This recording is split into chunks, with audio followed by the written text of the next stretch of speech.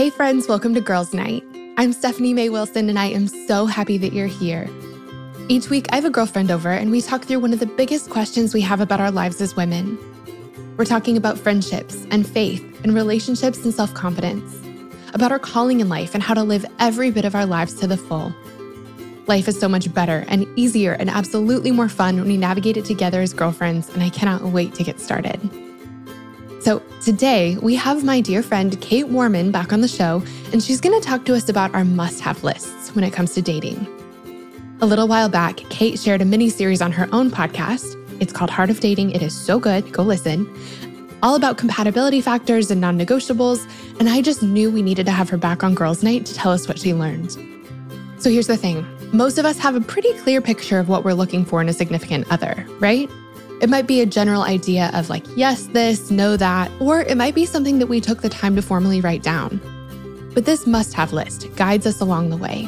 It's why we swipe left and why we swipe right. It's why we say yes and why we say no.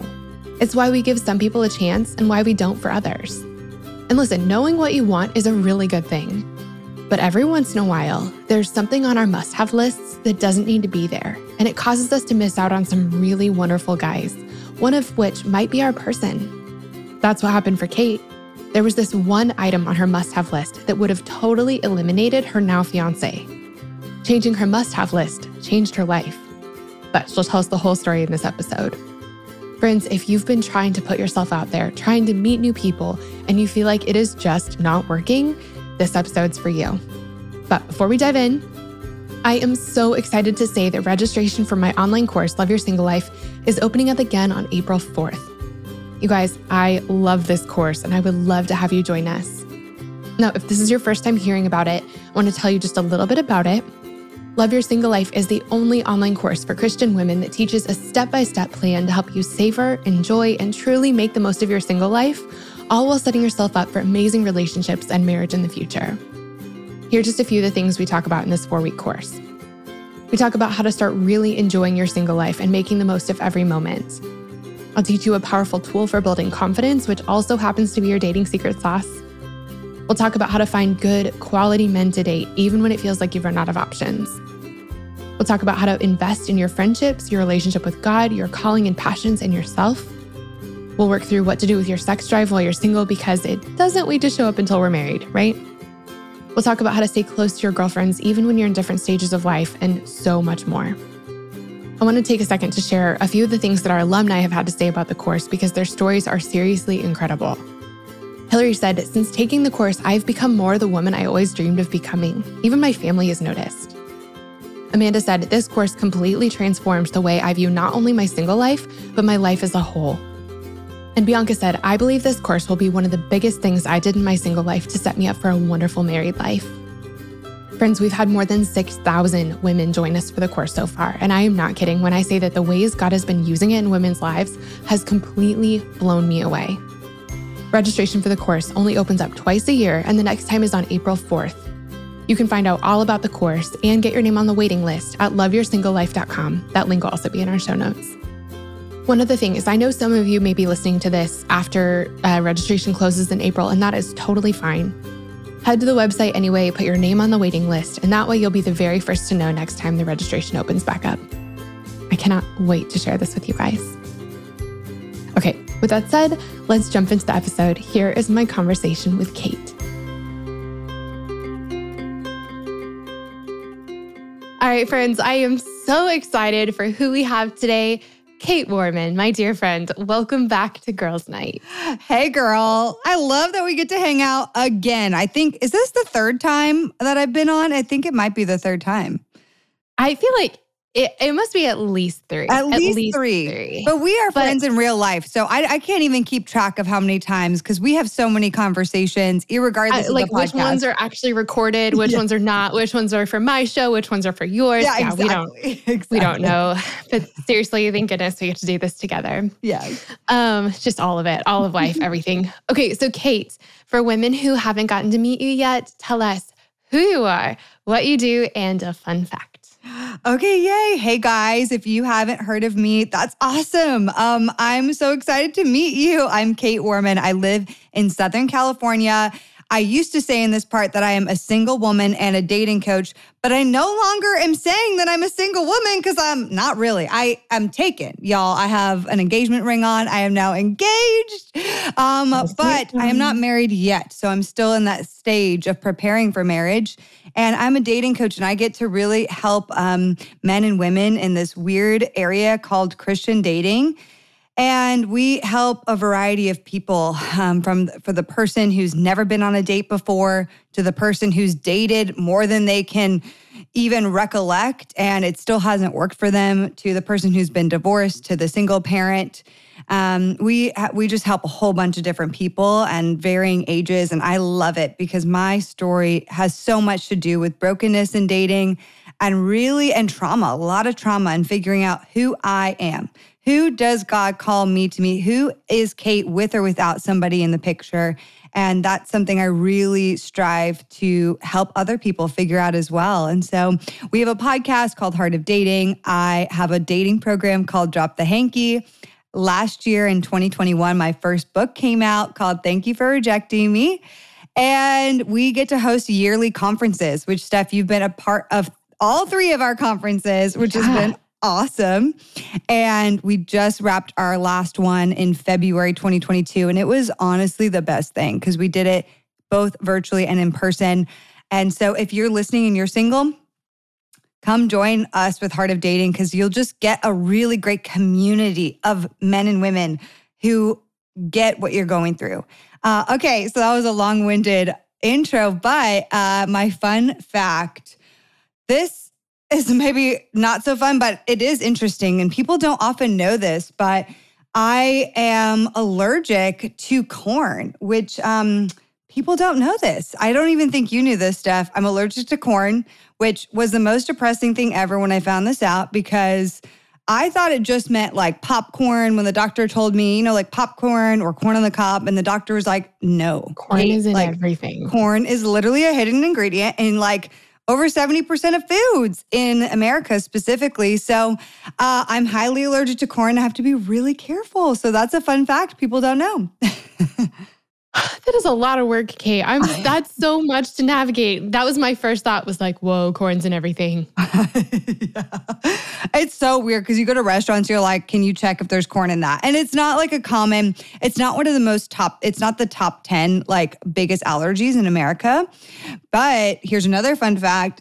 If you have ever eaten corn or corn on the cob, you know that we can't really digest corn, okay? It is not very digestible. So almost everyone is at least minorly allergic to corn. It's not good for any human. It doesn't have very good properties. And so all of us are minorly allergic to it. I just happen to be majorly allergic to it. So there's your fun fact, second fun fact for the day. Oh my gosh. Okay. I have so many questions. I need more information. What in the world? Okay. Well, Kate, I'm very glad to know this about you. And I feel like I will keep this in mind next time we eat together because I didn't know this. I know. So, Kate, you mentioned this briefly, but you have had a major, major, major life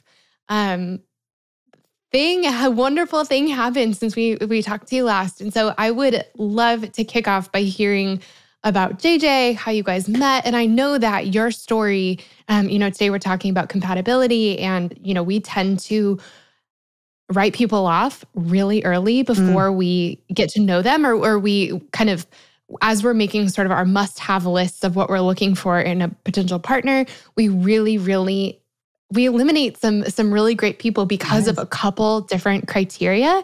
And I know that JJ actually probably wouldn't have made your list. So tell us all the things about JJ as we dive in. I'm excited to hear. Yeah. So my fiance, his name is JJ Tomlin. And a few fun facts about him, because we're doing fun facts. He grew up in Belgium and Southern Tennessee, or no, not Southern Tennessee, in the South in Tennessee. And so he has a fun, interesting mix. He's one of 5 kids. His parents were missionaries. So there's just some things you should know about him.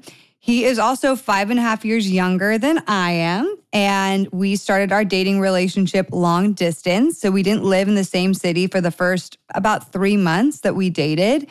And he also, for a lot of people don't know this, I used to work in fashion before Heart of Dating. I used to be a buyer. I lived in New York City. I did a lot of fun buying, went to Fashion Week, and I love fashion.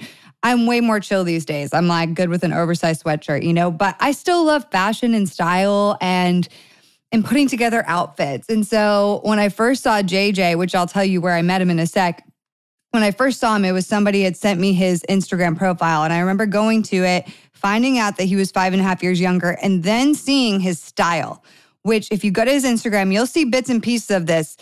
It's all over the place, girl. But at the time that I met him, it's like you could cue the song Avril Lavigne, Skater Boy, okay? He was a skater boy.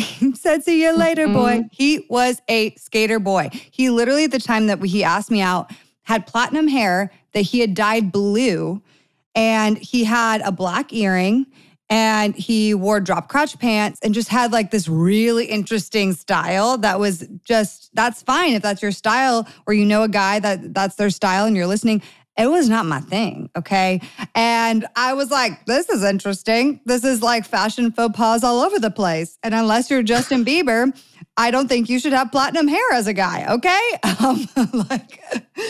And so the way we met, I'll trace back to that quickly, is I actually was speaking at a women's singles conference. So how do I meet a guy at a singles conference for women? Well, this singles conference had live blind dates happening as a fun part for the ladies.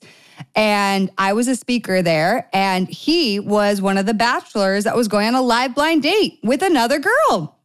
Okay, so I was on the Zoom call. I actually was chilling. I didn't really watch his date, not gonna lie. But then he stayed on after his date, and he ended up just staying on and watching my talk. And the next day, so he's just being that one creepy guy on the call, just like watching me. And on Zoom, you can really like gawk at somebody. He tells the story this way. He was like, wow, I was just captivated by you and your story. And like on Zoom, nobody can tell that I'm just like literally staring at you, And so like, it's so funny. So the next day when the people leading the conference, which by the way, actually, I think you know them too. They're my friends, Mac and Ken's from Delight Ministries, or For the Girl. It was their conference, okay? And fun fact, nobody knows this yet. I haven't shared it publicly yet.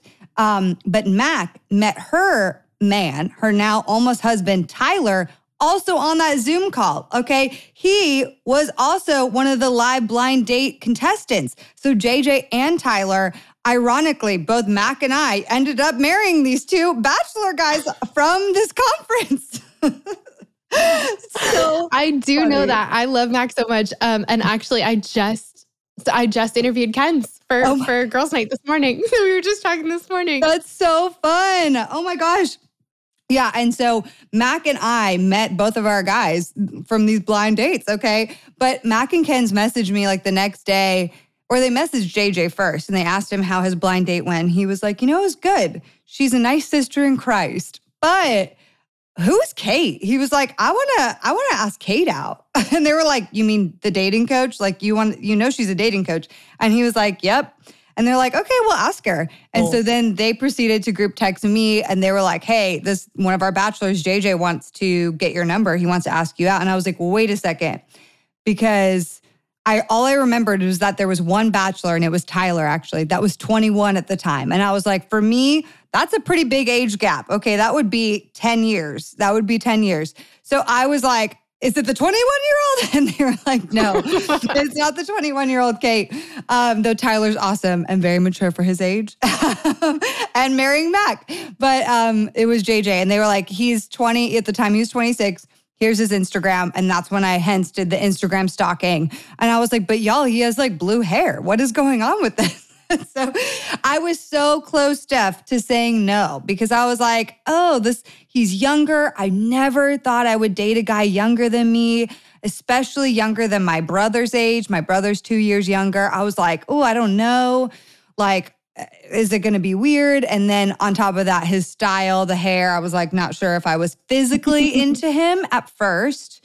But I said yes, because I was in a season of really working on this whole phrase I've been saying a lot, which is date the unexpected, and God may do the unexpected. And so I had that in the back of my mind and I was like, all right, date the unexpected. JJ's the unexpected. Let's see what happens. And here we are. I'm so glad I dated the unexpected. I love that so much. And you actually, was it over the summer, you did a mini series on Heart of Dating, all about compatibility. Yes. And I know you did tons of polls for your audience and asking people, what are some of your must-haves? What are some of the things for you? I know for me, I always thought that I would marry someone who's blonde. I'm blonde. I don't know. I just thought I'd always marry someone who's blonde. Carl has brown hair, but it's like kind of light brown. I don't know. I thought that my girlfriends and I always were about dating and marrying people who were tall because like my girlfriends and I are all tall. I'm 5'9". My best friend is 6'1". We always were like, no, like tall guys, those are the guys for us. And I had a couple of those things like on my must-have list. And I think that a lot of us do. We all have things where it's like, I don't know that I would go on a date with someone if they had this trait, or I don't know if I would even consider someone if they had this trait. But as you and I have gotten to see both in our own lives and then in the work that we do, we're really missing out on some awesome people when we like make our criteria that narrow. And so I want to just start off by hearing from you as we're making sort of, I guess, what is the purpose of a must-have list? Well, why is it important to know what we're looking for in general? I just want to back up for 1 second, because if you are anything like me, my story is filled with a lot of trauma, and that trauma led me to date a lot to fill a void. The trauma for you may lead you to not date a lot or to be really cautious because you don't really trust men. So it could look differently for you, or your story could look similar to mine, in that you did date or you often put your identity into relationships. And so it's really important to know for somebody with trauma wounds, which is a lot of people, that oftentimes healthy looks boring. So for us with trauma wounds, healthy will often look boring to us. And so we'll be like, that guy's boring, or he's not my type. And, that was what I said for a long time. A lot of guys I was attracted to were charismatic, they were interesting, they were successful. And at the end of the day, not all of them, but a lot of them, especially some of the ones I seriously dated, again, not all, were really bad for me and cause a lot more drama for me and toxicity. And if you know my story, you'll know that I was in a 2.5-year abusive relationship. So I just want to say this off the bat, that if you have any trauma in your past at all, any trauma wounding, or if you find yourself avoidantly attaching to relationships or anxiously attaching to relationships, then you need to know that oftentimes healthy for you will look very boring. And this is why it's so important for us to have less things on our non-negotiable list. I'm not saying to have nothing, okay? I'm not saying to have 0 things, but I really think it's important to narrow down your list in the beginning to be just a little more open and not eliminate people quite so quickly. Because again, otherwise, if you don't feel that spark, if you don't feel that big connection, if they don't have everything on your list right away, you're going to say no to them. And maybe that was actually a really good person for you. And so one part of the figuring out your list is, and a lot of people haven't done this, but I want you to consider, what are your top values? And if you're a Christian listening, which probably a lot of you are, then one of your top values would be faith. That makes sense. But outside of faith, like, what else is your top value? We often don't ask ourselves that question, what are my top values? Some of my top values, I'll just give you a spoiler, is outside of faith, it's growth. Growth is one of my very top. If there were 2 top values I have in life, it's going to be faith and growth. I just got back from a therapy retreat. I value growth so much. And so growth is huge for me. Somebody who is growth minded, that is big for me. A third really top core value for me is reliability. Can I rely on that person? Are they dependable? Do they say something and follow through with their word? Knowing my trauma wounding, that's really important for me to be able to build trust. And it's something that I've really valued and strive towards for myself. And so that's just a baseline. Do you know your core values at all? Because sometimes we're eliminating people based on some of these more superficial things, and they have nothing to do truly with our core values. And so ask yourself what some of your core values are. Now, know in the core value discussion that as you do this process, and by the way, if you want to actually do it, you can go on the internet and look up. You can actually, Brené Brown has a great exercise on her website right now that is up from the beginning of 2022. It's all about your values. And so go and check that out. It's a worksheet you can do to really figure out your values. There's like a list of top values so you can actually work through what are your core top values. But while I say this, you also have to know that you will not know on first date or maybe even second date or maybe even third date or maybe even just in the first few dates at all if that person has all the parts of your core values, okay? So having a small list is important. You want to have some level of standards, but you don't want to have this list of like 15, 20, 30, 40. Oh my gosh, some of y'all out here having 50 items on your non-negotiable list. You are going to eliminate amazing people if you have that many things that you are looking for. You need to have a very thin list, and those items need to be based on character and values. They should not have anything to do with physicality or the fun to have items, like I call them fun to have, like loves Disney, or it can get down with Celine Dion, or is like loves a good karaoke night. Like those are fun to have things, okay? Those are not non-negotiable things. And so I think it's really important because I think a lot of Christians are like going out here and we have this really tall order of what we're looking for. And it really eliminates so many great men in the world. Yeah, that's so good. That's so good. One of the things that I got to find out that I didn't know for a long time was that just because someone shares your faith doesn't mean that they share those other values. Yes. And so there were people that I dated that were perfect on paper. And it, I think it felt like finding someone who shared my faith was such a big deal, and it is. But there are also other things. There are character traits, there are personality things, there are, having similar hopes and dreams for your life, that other things need to line up. Not just that one thing. That thing is really, really important, but it's not just that. I was thinking about my must-have list, and the things like he must be this tall, or he must have this color hair, or this, occupation or whatever. Those things got checked off or like eliminated pretty quickly.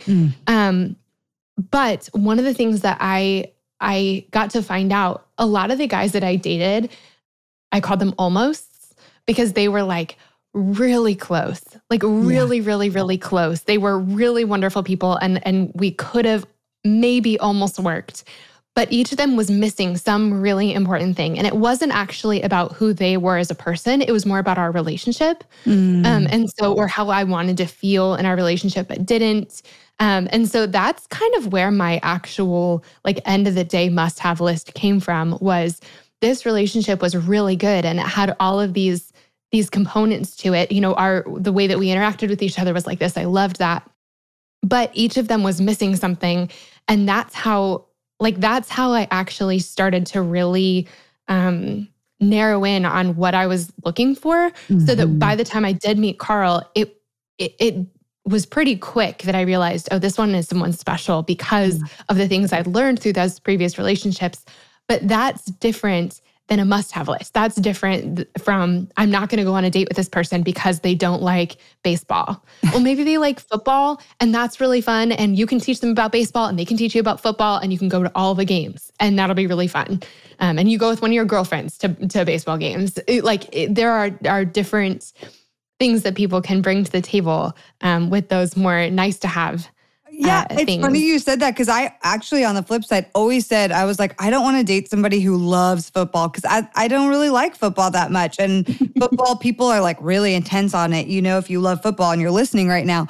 But funny enough, JJ is like the biggest football lover that I've personally ever met. And this last year of my life, I never have watched so much football as I have this last year. And it is so funny. And it's been a struggle. It's definitely been a challenge. But guess what? Me not wanting to date someone that loves football to an extreme is a preference, okay? So I didn't get that specific preference with JJ. And that's okay. I mean, it's not his preference to have gotten a Disney pass and come to Disney with me. That's certainly not his preference. He would rather be golfing or watching football or doing something active outdoors, sporty wise. But it's sacrifice and compromise. You don't have to have every single preference on your list fulfilled. It's so important. Yeah. I will say, as the wife of a fellow football lover, I take really good football naps. Like it's a really Sunday afternoon. It's a great time to take a nap. But also, I actually really do like football. Not anywhere near as much as Carl does. But there are things that you can figure out in your relationship when things like that don't add up. Like Carl really likes whatever show is new and interesting and cool and really well done and stuff. He's always, if people are like, oh, we're all watching this. Have you seen it? Me, never. Carl, always. Because for me, I'm like, it's a little scary or a little violent or a little, I don't know. I don't know. It's not my taste. And so I never watch those with Carl. And that's something that he's had to give up on. He has to watch those things by himself. And I watch a lot more football than I probably would on my own. But I'm happy to do it because the rest of the time we watch kids baking championship and stuff like that. So, you win some, you lose some. Yes. Okay. So Kate, I have a couple of things that I know tend to be on a lot of our must-have lists. And I want to go through them and just have you help me debunk them a little bit. Help me figure out what are some questions we at least need to be considering as we're considering crossing these things off of our list. So the first one, which I know you're going to have a ton of thoughts on, is age difference. Ooh. So how do we figure out, should age be a factor? And what kinds of questions should we be asking ourselves as we consider that? It's so good because, and I did this in my series last year, so this is so exciting, but there are so many people, including myself, okay, that were like, everyone has something. For me, I didn't really want to date younger. I had this idea that all guys younger than me were more immature. And there is a stigma there that guys develop later emotionally, whatever. But it's just not always the case, okay? And so when JJ came along, I was like, I'm not going to date a guy younger than my brother. It's my little brother. And then someone younger than that. So I had this immediate taste in my mouth. I would always date older guys. In fact, when I started dating JJ, I was talking to a guy that was about 9 years older than me. And then JJ rolls around. He's 5.5 years younger than me. So there was big age gaps happening, right? I'm got an almost 10 years older and then I have almost 6 years younger. And it's way different scenarios here. But I think that with age, it truly, oh my gosh, there are some challenges with age. There are some, okay? But it really varies case by case. And I want to encourage you to just be open. Just be open. What is really important when it comes to age is two things. Are you both looking to build the same kind of things in life? Because if you are, that's the first thing. If you are, it doesn't really matter what your age is. If you're looking to both have kids, to both have a family, if you're both looking to do something similar on mission for God, that doesn't really matter then, the age difference. Now, where that question comes into maybe where it might not align is somebody who maybe in their 40s, they've already had children, maybe they're divorced, and somebody who's a bit younger that really wants to start a family. Those two people are in very different stages, and that's not necessarily aligning where they want to go in life because one is done having a family and has already created it, and the other one really wants that, and they want their own children. And so I'm not saying that's a non-negotiable, that it's not going to work at all, but that would be a harder moment to say, okay, is this even possible? That's where, that question comes into play. Are you looking to build the same things in life? The second thing here is the second question I would ask yourself, are you both growth-minded people? Is the person you're talking to and dating growth-minded? Because no matter what age they are, if they are growth-minded and you are growth-minded, you have to have that characteristic as well, then you're in a good place, okay? Because I've actually dated guys older than me that are not very growth-minded. Okay. And actually, JJ has been more mature and more curious to learn than some of the guys I've dated that were older and should be maybe, I'm putting quotes here, should be maybe more developed emotionally and spiritually in other ways.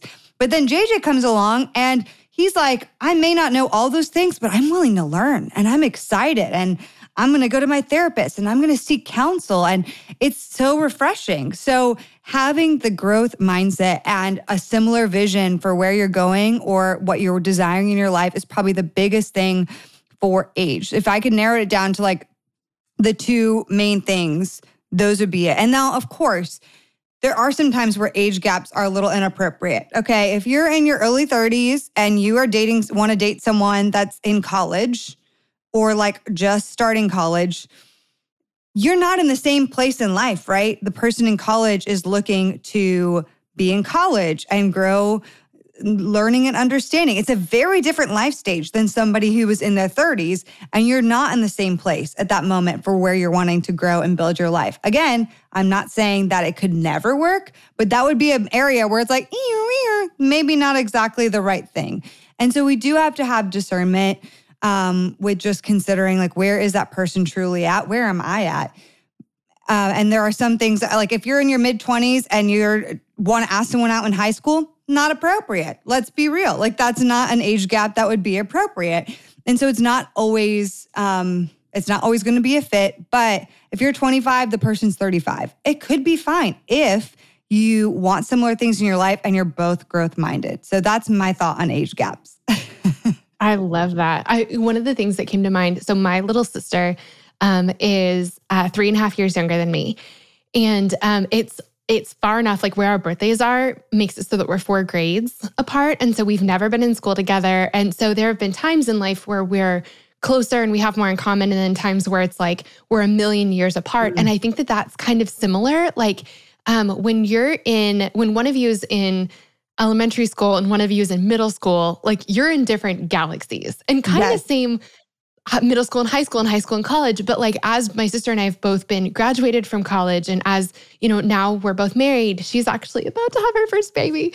But so we've, in the last however many years, we've been in really similar life stages. And so it's so much easier to have so much more in common. Whereas even when, she's in high school and I'm in college, we're just in a really, really different place in terms of life stage. And so that 4 years can either mean a ton in certain times in your life, like being 4 years old versus a newborn, like that's a pretty big difference in terms of developmental stages. So there are times in life where 4 years makes a really huge difference. And then times when it doesn't make a difference hardly at all. The other thing I was thinking is I think that there's a time in life where for a long time, we assume that at some point, adults become adults. It's like I don't know how old you have to be, but we expect grownups to be mature and healthy and all these things. But then at some point, as we become grownups ourselves, we go, oh, like there is no adult graduation. Like one day where we all just become like this healthy, emotionally stable version of ourselves. It's like that work, you can, know someone who's 80 years old and they don't have any of their stuff figured out. Exactly. Same with a 20-year-old could be the most figured out person in the world. Yes. And so there isn't actually, the older you are doesn't necessarily mean that there's no formula. Yeah. Yeah. That you're healthier or that you're more mature. Yes. That's work we all have to do in our adulthood. And so it's looking person by person, like, have you done this work in your life? It doesn't necessarily correlate to age like we think it does. And something else that was interesting for JJ and I that I'll bring up now is not only do we have an age gap, but this can also happen in an age gap or just in general. But JJ had also never been in a relationship. And I have not only been in many relationships, but I'm also a dating coach. Okay. So I research dating for a living, like that's basically what I do is I study about dating. And so that's another thing. That doesn't mean he should be disqualified. That doesn't mean he's not ready. But and that's why I'm so glad I didn't eliminate him at all for even that factor, which I did an episode on this recently on the podcast of what if I've never dated before? Because there's a lot of people that feel really behind and feel underqualified. But I'll tell you what, JJ, through his life, has built really great friendships, has picked up really great tools from his friendships, from seeing some of the family dynamic that he has and inner healing tools that he's grasped from like people in his family. And honestly, because he's a grower and a learner, that really is all that matters, is that you know that this is a new thing you're going into. And so there's going to be weird and uncomfortable things that maybe sometimes I don't know how to handle. And I'm just going to be willing to learn and grow. And let me also flip that to say, even though I've been in lots of relationships and I'm a dating coach, I still don't do this thing perfectly, okay? And I still also have to be growing. And there are so many areas in which JJ showed up way more knowledgeable and way more on point than I did in the relationship. So I just want to throw that in there too. Yeah, that's so good. That's so good.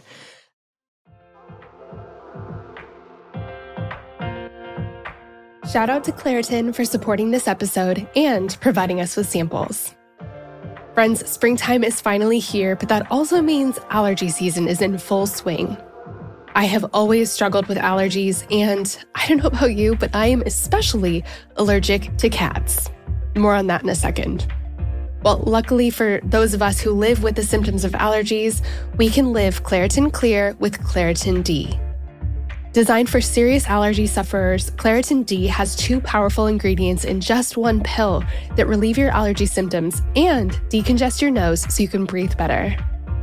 This double action combination of prescription-strength allergy medicine and the best decongestant available relieves sneezing, a runny nose, itchy and watery eyes, an itchy nose and throat, and sinus congestion and pressure with ease. The time that I use Claritin the absolute most is when I'm at my parents' house, my childhood home. They have this absolutely beautiful cat that they love, and I like, except for the fact that he sheds so much. So that means that I'm basically sneezing from the second I arrive home to the second I leave, unless I take Claritin. My dad has even started having it ready for me right when I walk in the door. Are you ready to live life as though you don't have allergies? It's time to live Claritin Clear. Fast and powerful relief is just a quick trip away. Ask for Claritin D at your local pharmacy counter. You don't even need a prescription. Go to Claritin.com right now for a discount so you can live Claritin Clear. Use as directed. Claritin, thank you so much for sponsoring our girls' night. We love having you.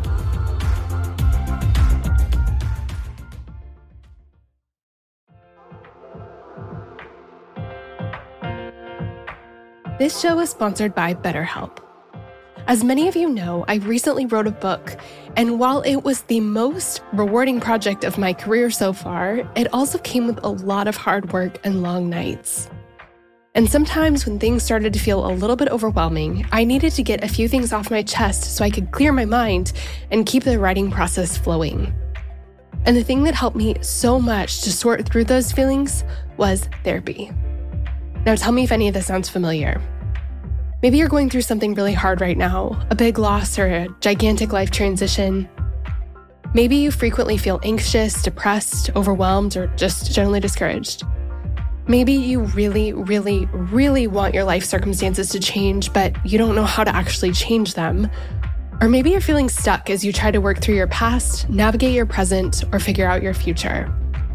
Friend, if you can relate to any of this, you're not alone. I've been there, and therapy has been the thing that has helped me more than anything else with all of this. In the last 10 years or so, I've learned that strength isn't proving I can do it on my own. It's knowing that I don't have to. I'm at my strongest when I have a full support system around me, and an essential part of my support system is therapy. Therapy can be absolutely life-changing. That is, if you can afford it and find a therapist you like and trust. But of course, this is easier said than done, and that's why I'm so excited to be partnering with this week's podcast sponsor. Our sponsor for today's episode is BetterHelp. BetterHelp is the easiest and most affordable way I've ever found to find a great therapist. It's entirely online and super easy to sign up. You can get started right away, and if you don't love the counselor you're paired with, switching is easy and it's free. If you're going through something hard in your relationships, or if you're in a funk you just can't shake, if you've been feeling anxious or depressed lately, or if you're feeling stressed and you need help balancing your everyday life and schedule, BetterHelp is an incredible resource for you. And I'm so thankful that they've given me a promo code that I can share with you to make it even easier to get started. Get it off your chest with BetterHelp. Visit betterhelp.com/friendship today to get 10% off your first month. That's BetterHelp, HELP.com/friendship.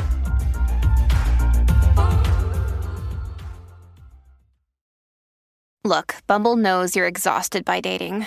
All the must not take yourself too seriously and 6'1" since that matters. And what do I even say other than, hey? Well, that's why they're introducing an all-new Bumble with exciting features to make compatibility easier, starting the chat better, and dating safer. They've changed, so you don't have to. Download the new Bumble now. Okay, so what about height? Yes. What are some of the things that you, like, what are some of the trends that you found as you looked into this? And what are some things that we should think through as we're thinking about height preferences? So good. So I did a poll on my Instagram last summer about height, and it was kind of an impromptu thing. I was like, okay, this is talked about so much, or like I see it so much like in conversations, but it's not talked about a lot publicly. So let's talk about it. And so over 7,000 people like did the poll, and they voted.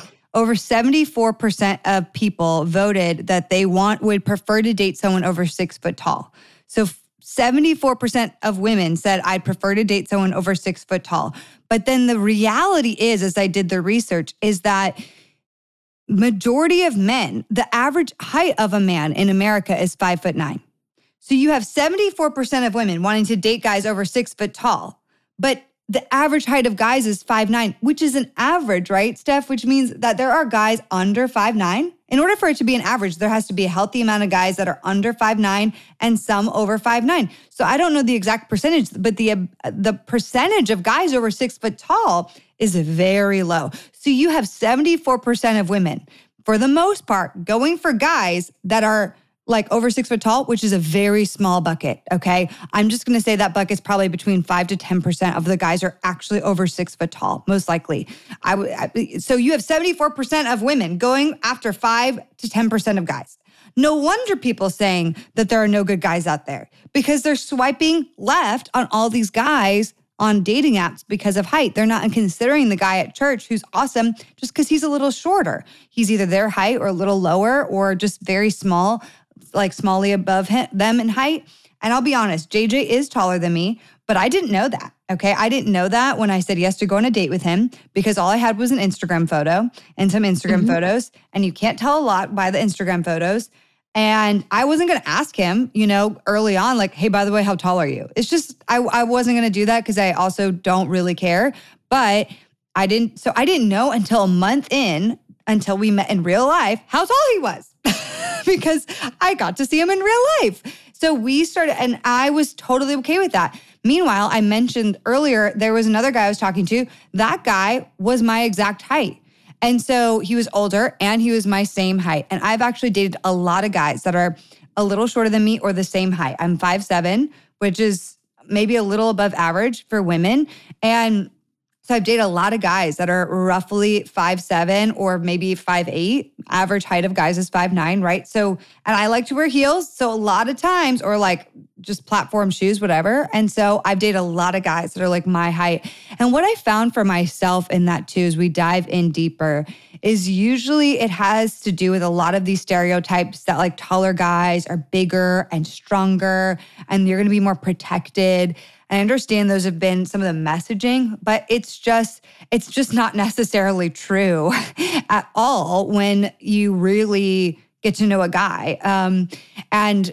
And not only that, there were deeper layers, at least for me, when I previously dated guys around my height, that came up for me that made me feel insecure. It had nothing to do with the guy, it had everything to do with like me. And I felt big. And it had to do with my own issues with body shame and how I saw myself. And so I think that there's a lot of women that default to like, I'm not going to date a guy my height or just a little bit taller or whatever, because I feel weird. I would feel too big or I wouldn't feel comfortable. And while that may be valid, it's also a really good opportunity to say, what's underneath that for you? What kind of body shame work do we need to do around loving your body?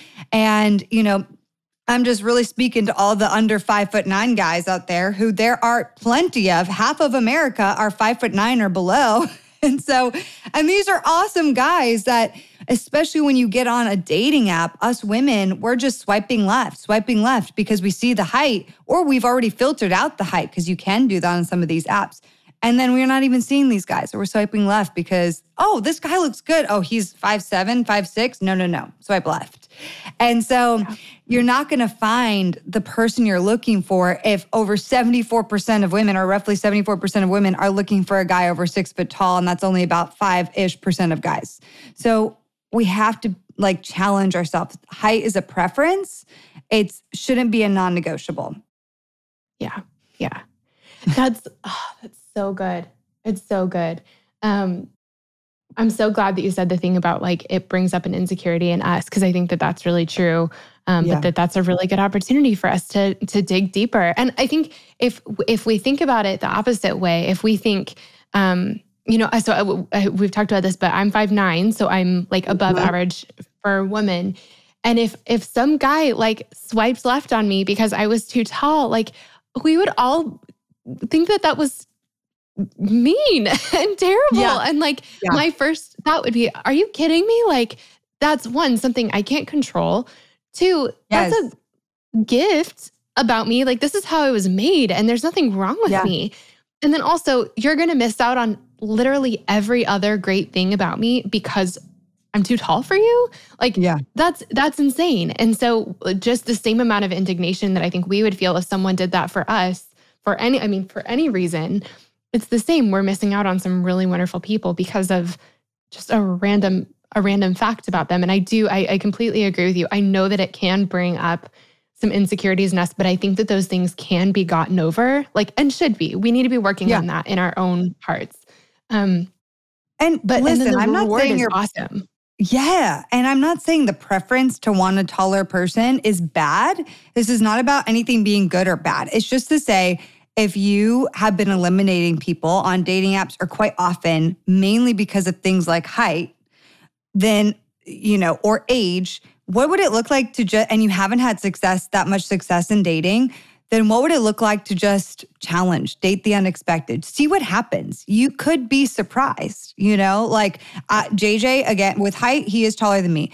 But the age thing, the long distance thing is another thing. People often won't consider long distance. They're like, that's not for me. And I'm well, there's so many great people out here that you could meet if you were just willing to expand your boundaries. So what would it just look like to say yes to the guy that asked you out that's 5'9" or below, and say, have open expectations. And don't go into the date if you do say yes saying, I'm not going to like this guy. He's not my type. I'm not attracted to him.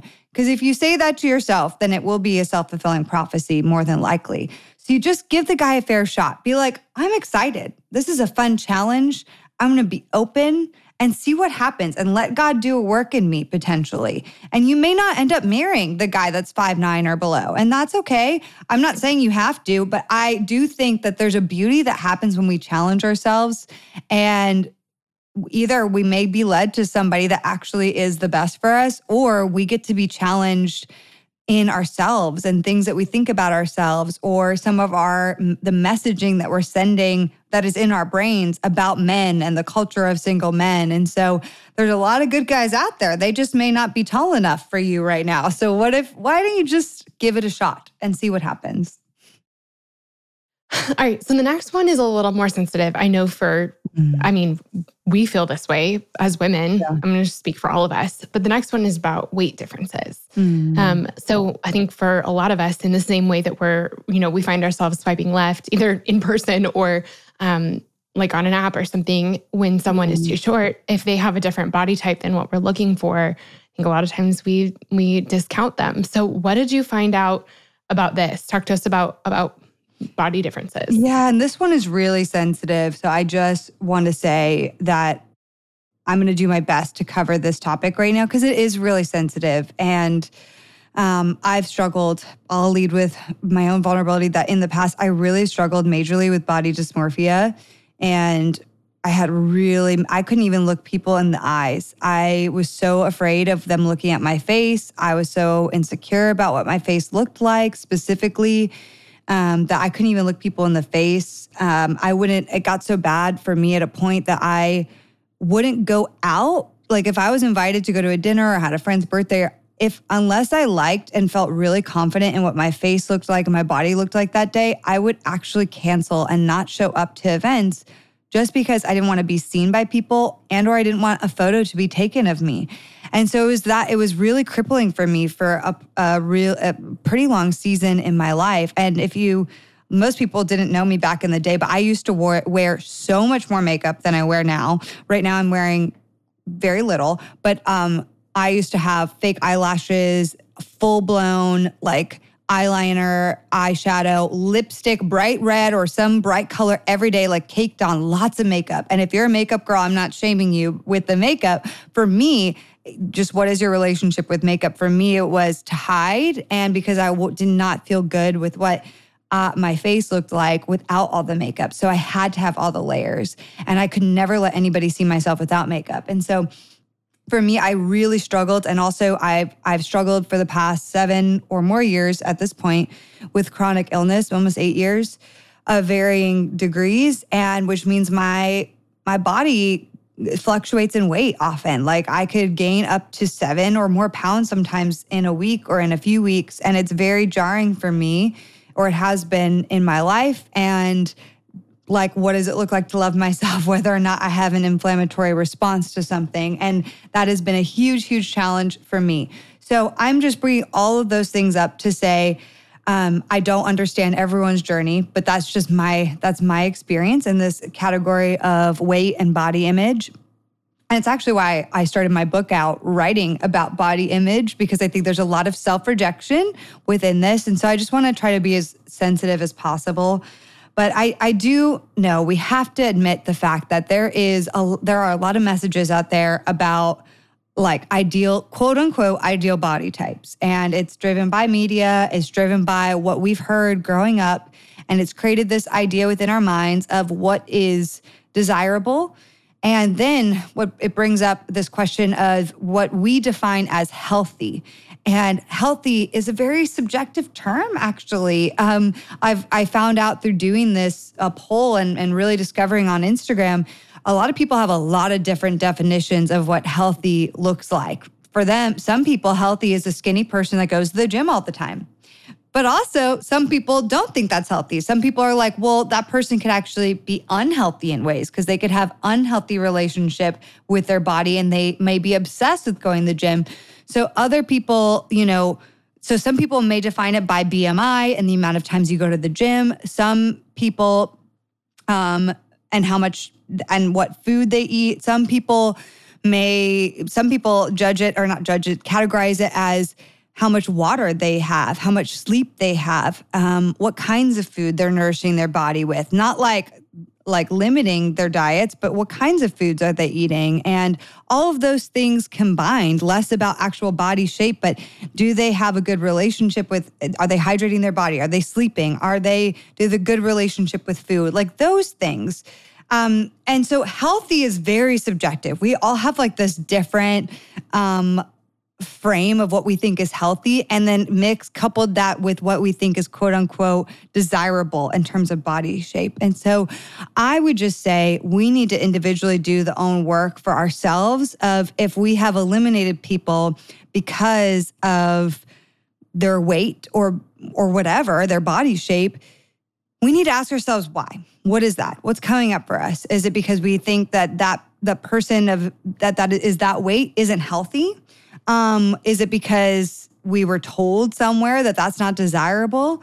Why are you drawn to or repelled to the things that you're drawn to or repelled to? We need to know the answers to those questions for ourselves individually so that then we can challenge ourselves within that. Because here's the thing, somebody who may be a different body type than you, or a body type that maybe previously you wouldn't have considered saying yes to going on a date with, somebody with that body type, you have no idea what their story is. You have no idea about their journey with their weight or about their body type. And you don't know their story. You don't know what they struggle with.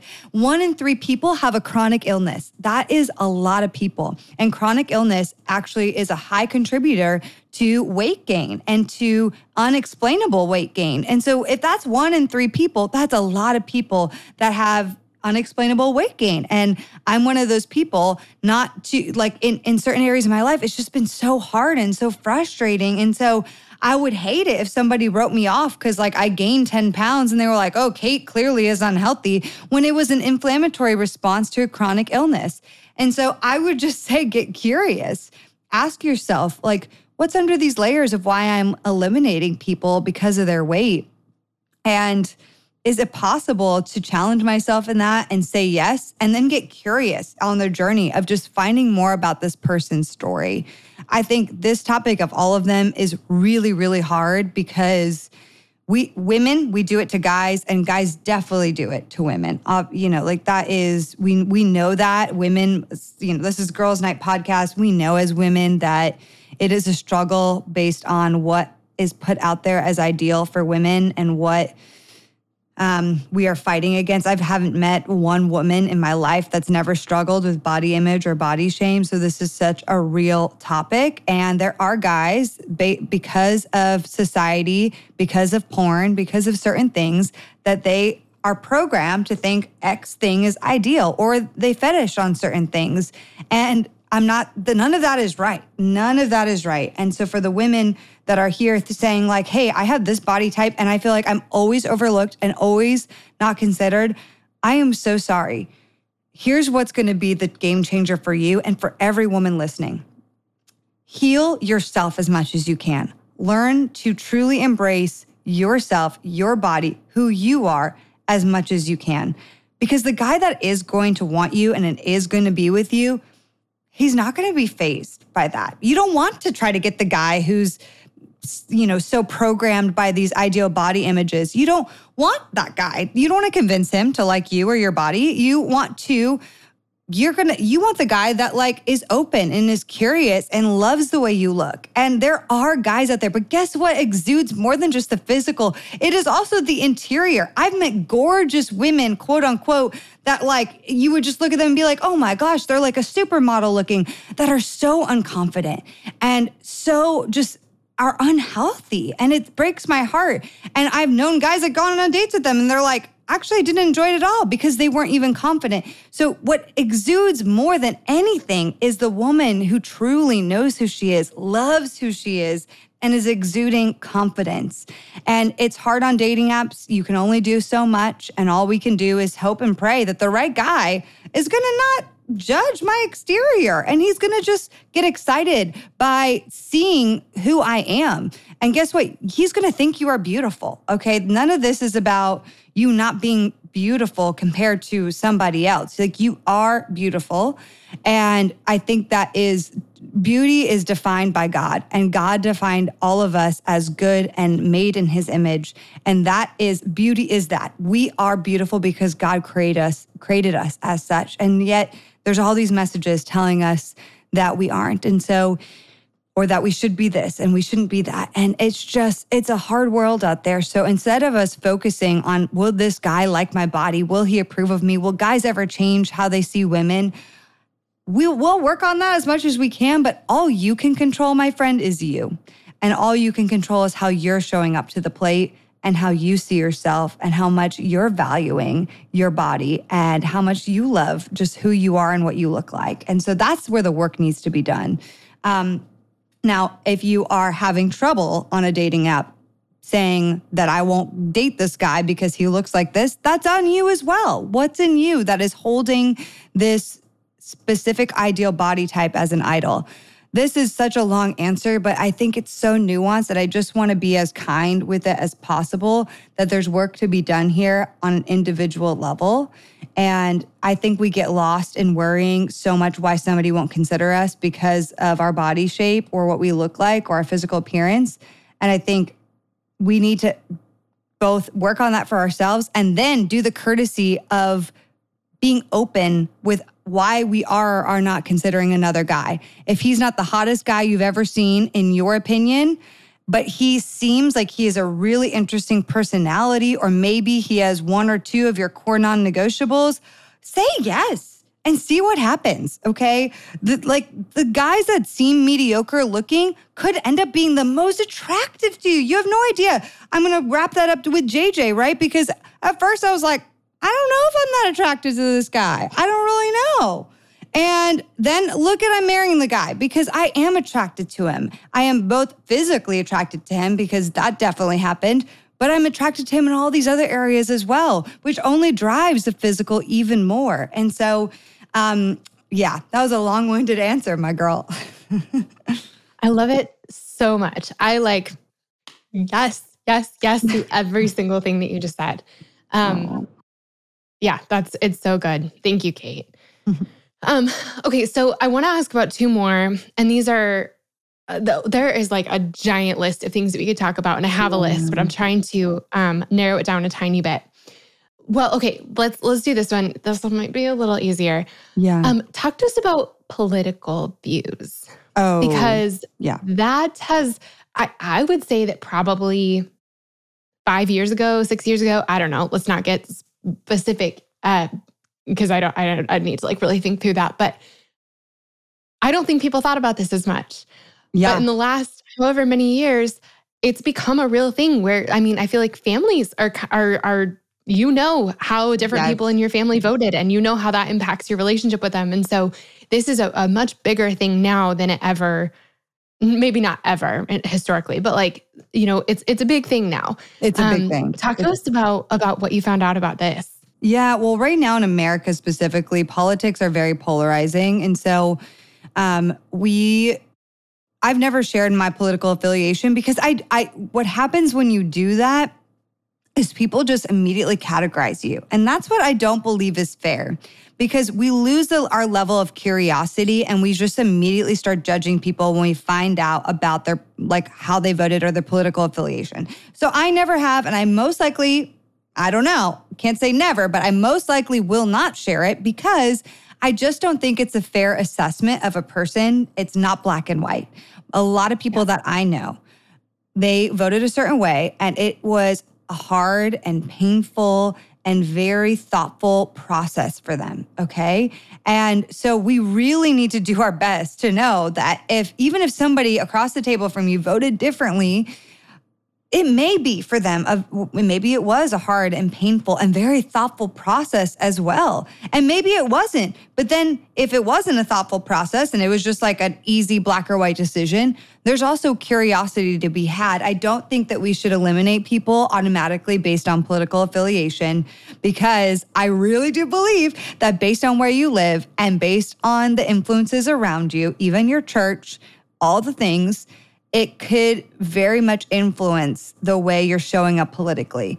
And that doesn't tell the full picture of a person's story. It's just part of it. It just informs some of like the influences around them. And so again, it's like, get curious. Is this person, at the end of the day, I don't think you should necessarily eliminate somebody based on their political affiliation. I think rather than that, you should get curious about this person and their values, because that's more important. You may vote differently politically. And JJ and I found out, we have voted differently in different political, voting things in the last several years. And that's okay. That is okay. Because at the end of the day, we still have the same values.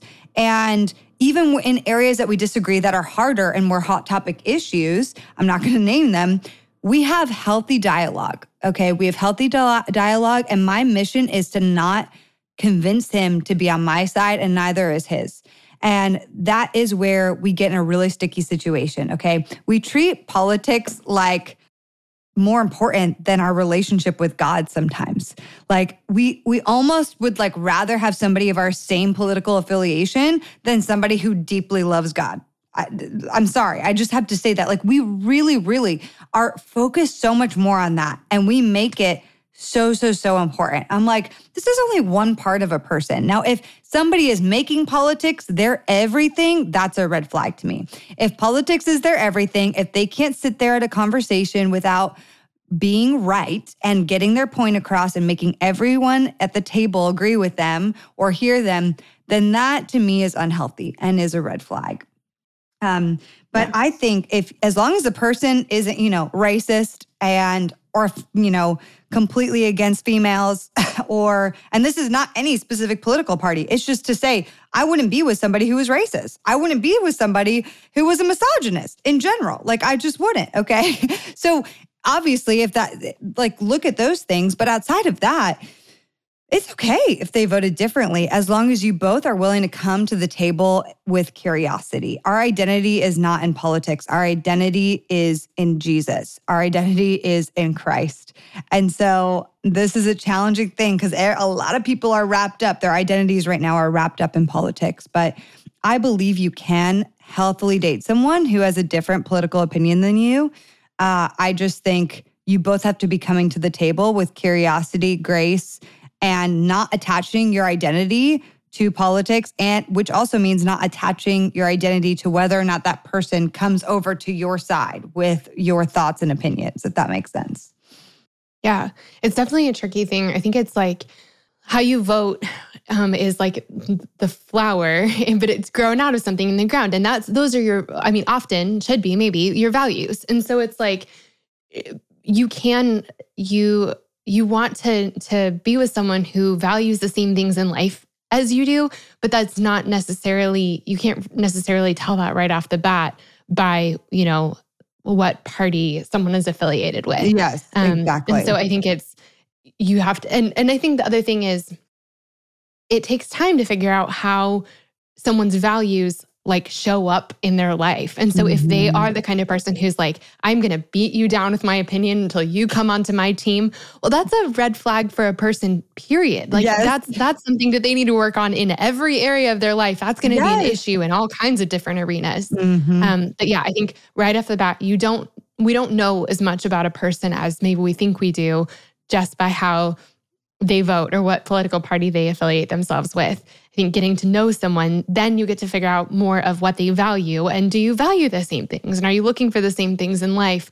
And then also that is a great, there's, for some reason, I want to say Maya Angelou said this, but that might be a total, we'll have to look this up. Yeah. Someone, maybe Maya Angelou, I don't know why I think that, said something about how you can tell the quality of a person's character by seeing how they react to untangling Christmas lights. Like it's things like that. Or, you can tell if you want to hire someone onto your team, if you could sit in an airport on a layover with someone, or like, just different moments like that bring out kind of the most frustrating moments that bring out kind of the core of us. And so I think seeing how someone handles something that's as hot as politics, it teaches you, what is that person's temper like, or how does that person interact with people who are different from them, and how is that person when you guys disagree? I think those things are really important things to look at. But again, those things you can't tell you don't know any of those things just based off of whatever you can see on an app. Yeah, I think just a huge life skill that I try to implore more and more and more is just curiosity. Getting curious with people and why they believe the things they do, why they stand for the things they do, why they love the things they do, like getting curious. Like you go on a date with, let's say, here's the thing for people listening who may think, oh my gosh, I could never go on a date with somebody who's like the opposite political affiliation. What if you just went on a date with them and it wasn't a marriage proposal and you just got curious? Like, can I genuinely sit across from the table with somebody who voted differently from me and get to know this person and just who they are? And I think you'd be so magically and beautifully surprised if you come to it with the right posture at what God will show you. And I wish we had more of that right now. Right now, we have so many opposites of people and groups with very like-minded people and like-minded people on each side, and not a lot of crossover of people willing to sit at the table with somebody who thinks a little different or voted differently, and just ask questions and get curious and not come with an agenda, but just like be open to see, like, if this person is claiming they love God, then I'm curious to know like more about them and how they came to the things that they did in their life. And so I think that's what we just need, all of that more. And with that, we have to also bring to the table a spirit of not personalizing our own opinions and needing our opinions to be known. And when you do that, that's when you squash curiosity and connection. Curiosity is not I need to be known and need for them to know everything I think and be on my team. It's a curiosity for the other person. And then a curiosity for yourself. If you are a person that needs your opinion to be known and you often have fiery conversations with politics, there's an opportunity and an invitation for yourself to get curious on why is that. And so I just think we need more of that as a society right now. Yeah, more dinner. Kate, the last one I want to ask you about is depending on what our, past looks like, I think a lot of us have things on our must-have list in terms of like what someone else's past looked like. Talk to us about that. Like, I haven't made XYZ mistake in my life. And so I don't want to be with someone who has either. Right. Talk to me about that. Yeah, a lot of this comes up with the area of our sexual past. And if I'm dating somebody and they have a very colored sexual past, they have a lot of sexual experience, like what does that bring up in me if I'm a person that's never had any sexual experience? And I really think when we start judging people based on their past, we are forgetting the whole point of the cross. We are forgetting the whole point of Jesus, who literally was here, came to wipe away our sins and say like, none of it does. It is covered. It is finished. I have done it. Like you are loved. You are forgiven. You are renewed and made whole. And so if we are sitting here going to be the people that are like, for example, I'm a virgin. This is an example because I'm not a virgin. My past is not that. But if I'm sitting here and I'm like, I'm a virgin and I need to be with somebody who is also a virgin, I really want to know why. I really, really want to know because to me, that is the desire to have that very specific thing. Not that it's a bad desire, but it's sounding, if you are not even going to consider somebody who has a sexual past, it sounds like that's more rooted in pride, your own pride, than it is in grace and the love of God. Because if you really believe the gospel, then you know that God makes us new. Like that is the point. And so if we are truly going to be as Christians, then we have to see people with those same eyes. And so that means now there's a difference between I'm dating somebody with a sexual past and I'm dating somebody who is currently sexually active and having sex with people all the time. Those are two different things, okay? You don't have to date the person that's currently having sex with lots of people at this moment, okay? That they need to figure that out. But if they have a sexual past and you are like going to eliminate them, gosh, that's not a them thing, that's a you thing. And that's something you need to work through. Similarly, without just sexual history, but trauma wounding, I would say the biggest thing when it comes to just like trauma wounding overall, which I have a lot of, and a lot of people do, is to look and get curious on whether or not they know about their trauma wounding and how much they've worked on it, okay? That's the most important thing because there are a lot of people out here that have never worked through their trauma wounds. And you don't necessarily want to date somebody who's never worked through any of their trauma woundings, never before. If they say that my dad passed away when I was really young, or my parents got a divorce early on, and then I was in two chaotic households, and they've never worked through that kind of trauma, that felt sense of that would create a lot of ambivalence in a child to be one way over here and another way over here if the two households were very different. And that causes a lot of trauma and attachment wounding to the young child. And if they've never worked through that, that would be a red flag. But if they're telling you these things and then they are sharing their journey of healing and what they've learned and how they're continuing to be on that journey of healing, that's a really, really good sign, So, I know plenty of friends that have a history of trauma, of drugs, of alcohol, of sex, of so many things. And they're some of the most profound Christians I know today because of the hard things they have endured and because of the healing and the newfound love that they found through Christ, they are just on fire. And so if those people were eliminated because of their really hard past, it would be such a shame because they are some of the most profoundly in love with Jesus people that I've ever met. And so it doesn't matter as much their story. What matters is how much they have chosen to work through and understand and heal from the things that have happened to them.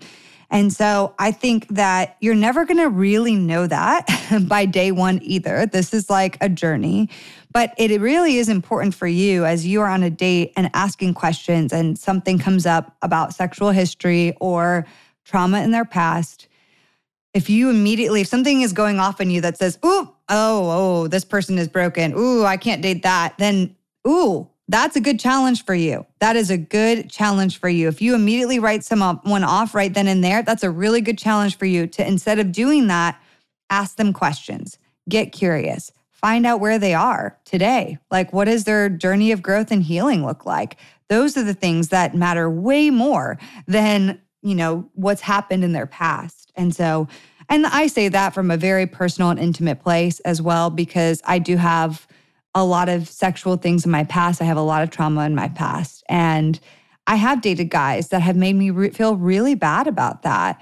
And it's been super hard because I'm like, I've worked through a lot of these things and you've just tried to shame me for the things that I've actually worked through, or you've judged me. And that's been so painful, but also really clarifying that they're definitely not my people. But if somebody if JJ eliminated me because he found out about some of my history and my past, it would be so sad because we wouldn't be here where we are now. So that's just very personal for me. But I think there's a lot of work we can do there personally on the questions we're asking and the judgments we're making. Yeah, that's so good. I'm so glad you said that because I'm right there with you. I would hate to have been eliminated from my past. And I really was by some people. But it is really it's a tragedy when someone sees you for your past instead of seeing what God's done in your life since then. Mm-hmm. And they're missing out on the best part of the story. Yeah. Kate, can you give us just one last piece of encouragement for women as they're, maybe hopping on a dating app tonight and they're thinking about maybe making some different choices with who they swipe right or left on? I just love just a last piece of encouragement from you. Yeah, don't do it mindlessly. Be intentional to pay attention. Think about what you're thinking about, okay? So when you're swiping left on a guy, think about why you're swiping left. Like genuinely, am I swiping left because of his height? Am I swiping left because he's not quote unquote attractive enough for me? Am I swiping left? Why are you swiping left? Or are you swiping left because they have 7 mirror selfies and a lot of shirtless pics? Okay, fine. Swipe left. That's all good. But are you swiping left? Why are you swiping left?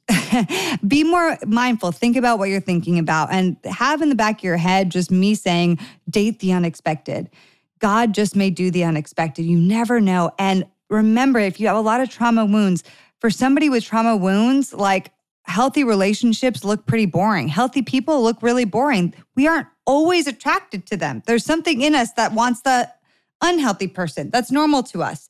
And we wouldn't say that. It's just intrinsically, there is something wired in us that is a little more attracted oftentimes to the unhealthy person. They're more exciting. They're more interesting. They hold love away from us. They're very charismatic, whatever it looks like.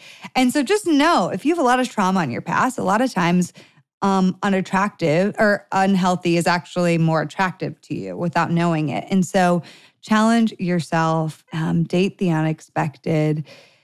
And I'm just excited for you because this last year with me challenging people to do this, not only has it been my story of being able to meet my now almost husband, but it's also, I've read countless stories of how people have started to date the unexpected. The guy that was younger than them or older than them, the guy that was shorter. I've heard a lot of height stories of I gave this guy a shot that I never would have before, and he is now my fiance, or we're getting married, right?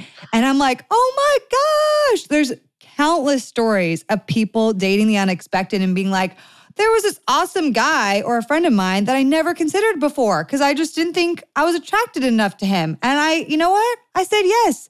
And actually we're dating and it's amazing. And I'm like, look at that, y'all. So date the unexpected and just see what happens. I love that. Kate, thank you. Thank you. This has been so much fun. Thanks for having me. You guys, isn't Kate amazing? I just love her and I love this conversation and I am so happy I got to share it with you.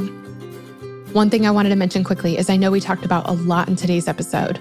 And so if you want to find the links for any of those things, all you have to do is go to our show's website, It's girlsnightpodcast.com, and for every episode, we have a blog post with the show notes. All the links will be there for everything we talked about, including all of Kate's contact info, so you guys can follow along with her and so y'all can be friends. The other thing I wanted to mention is if you haven't had a chance yet, it would mean so much to me if you would take just a second to leave us a rating and a review on iTunes. We've gotten so many amazing 5-star reviews from y'all, and you've left the sweetest comments. I can't tell you how much it means to me, but also it helps out the podcast more than you can imagine.